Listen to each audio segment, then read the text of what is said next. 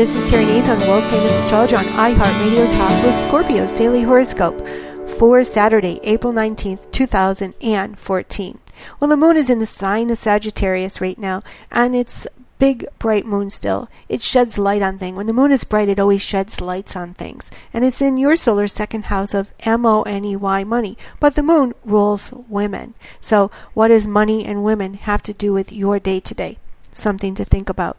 Of course, the planet Uranus is still in your solar sixth house of work, daily routine, and health matters. There's a lot going on for the sign of Scorpio right now with Saturn, the doling out of lessons, big, huge karmic lessons in your solar first house. Moving forward isn't an easy option, especially if you're not feeling well or you have a condition or you're tied down somehow, some way.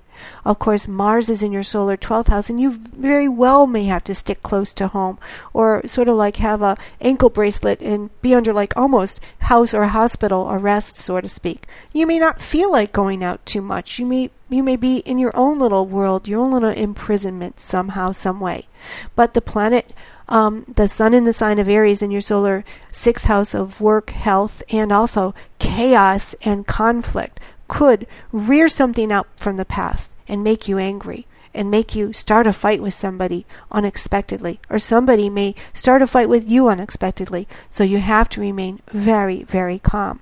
The planet Venus is also in your solar fifth house of love and romance, and all is not as it should be, especially as the planet Venus rubs the planet Mars the wrong way and someone makes an accusation. Someone wants something from you, or you want something from somebody else. Perhaps you're looking for that next big relationship. All of this goes back until 2003, 2004. Are you going to repeat a karmic mistake, or are you going to move on from it and move away from it? That's your challenge today. This is Terry Nays on World Famous Astrologer. Visit my website at www.terrynazon.com.